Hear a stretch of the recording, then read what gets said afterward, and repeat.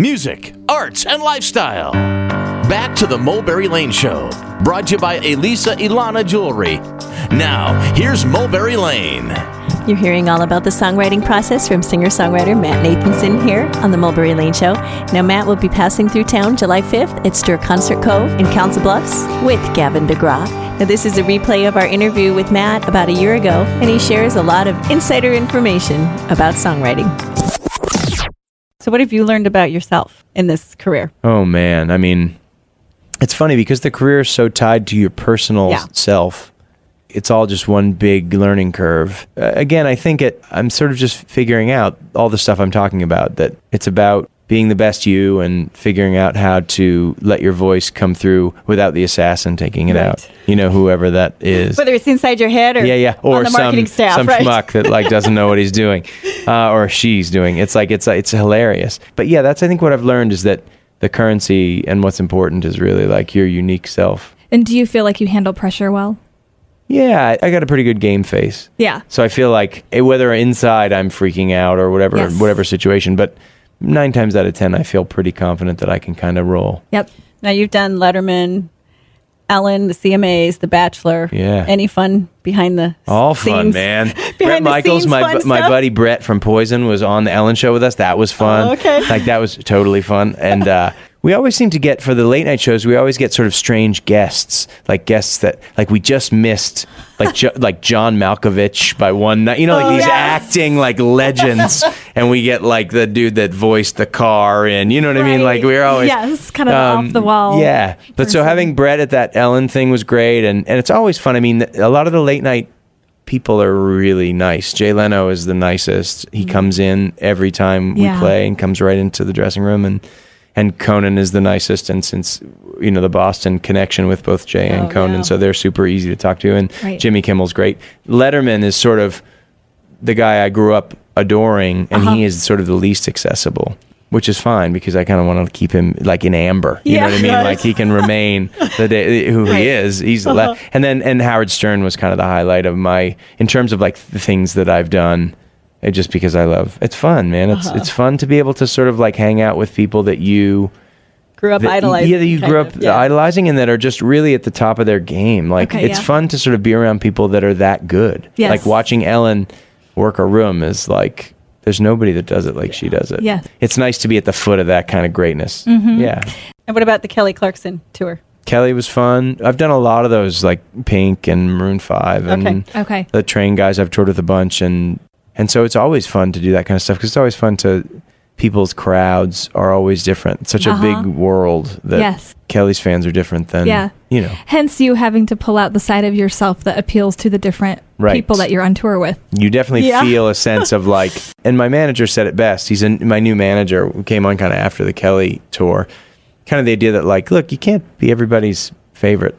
Yeah. Like, you know what I mean? You kind of just have to be your favorite. Right. And then like that will translate to the people that it needs to translate to. And and that was really it. It was like sort of like I'm sort of done shielding the parts of me that are, That's neat. But I think that transfers into any industry, though, not just music industry. Everything as a human. As a human being. If human beings were more uniquely themselves and unabashedly, confidently who they were, it would be a much better world, because we wouldn't be so fearful and followers and doing things that maybe weren't in the best interest of like humanity. Do you know what I mean? Absolutely. And so, I agree. I think that's what's so great about being able to do art as a job. Because it really focuses that. It's a real one-to-one. You really get like a real direct correlation to how your life is evolving or not evolving in the music you make. Right. Yeah. Absolutely. Cool. You're hearing from singer-songwriter Matt Nathanson here on the Mulberry Lane Show. You can catch him and Gavin DeGraw when they come through town July 5th at the Stir Concert Cove in Council Bluffs. Matt, what is your own personal fashion style? Oh, we call it homeless chic. That's what my wife calls it. Homeless chic. Yeah. I love it. She does. She'll be like, oh, rocking the homeless chic today, huh? When I'm home, I definitely do not look. Okay, now that you've brought up your wife, I have a question. Yeah. Now, your lyrics are very passionate. They're very... Lovey. So now, what would she say? Are you that kind of husband? Are you that kind of guy? Or I don't know what she'd say, but I feel like I'm a passionate human being for sure on all levels. So So I'm sure at a point she'd say he's real passionate, like about things, or he's real passionate. You know, like I'm sure there's happy, passionate moments. In the good way and in the bad way. And like, geez, enough with the passion. Yeah. So yeah. And you have a daughter. And I do, yeah. How old is she? She's just turned 3. Okay, so now how has your approach to your music and the whole industry changed?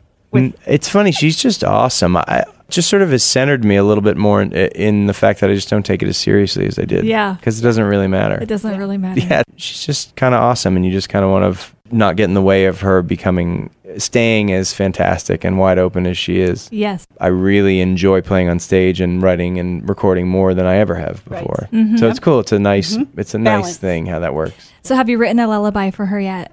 I haven't. I think some lyrics there's a song called Birthday Girl on the new record that is definitely about her. Okay. Someone said that I have a song called Faster, which was not at all about her. Right. That somebody said. I heard that one.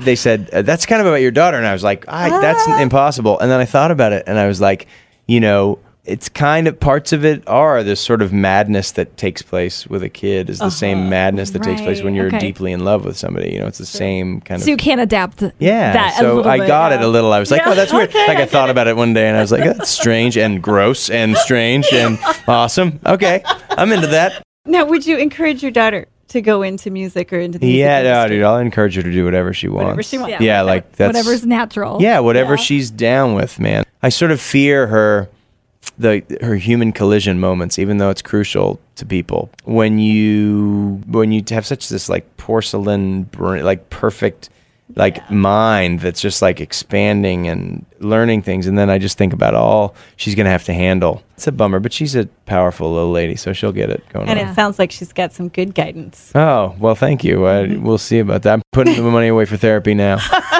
Perfect. Smart thing. No, I'm kidding.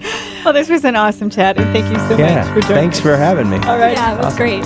Singer-songwriter Matt Nathanson on songwriting, fatherhood, and finding your authentic self. You can catch Matt at the Stir Concert Cove July 5th, along with Gavin DeGraw. Don't go anywhere. More coming your way.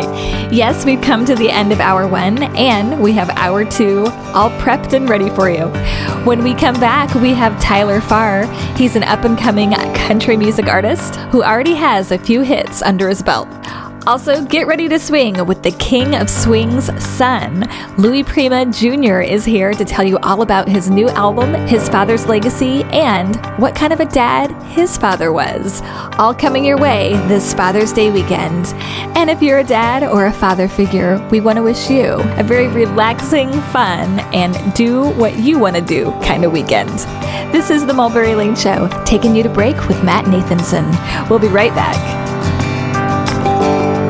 It's amazing the look in your eyes, like you could save me, but you won't even try. And then you tell me again how everything will be alright.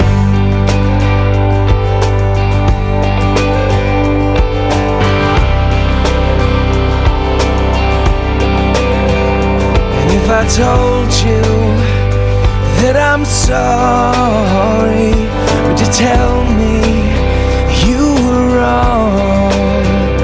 Or would you hold me down forever if I came to you for answers? I saw pictures in my head, and I swear I saw you opening up again. 'Cause I would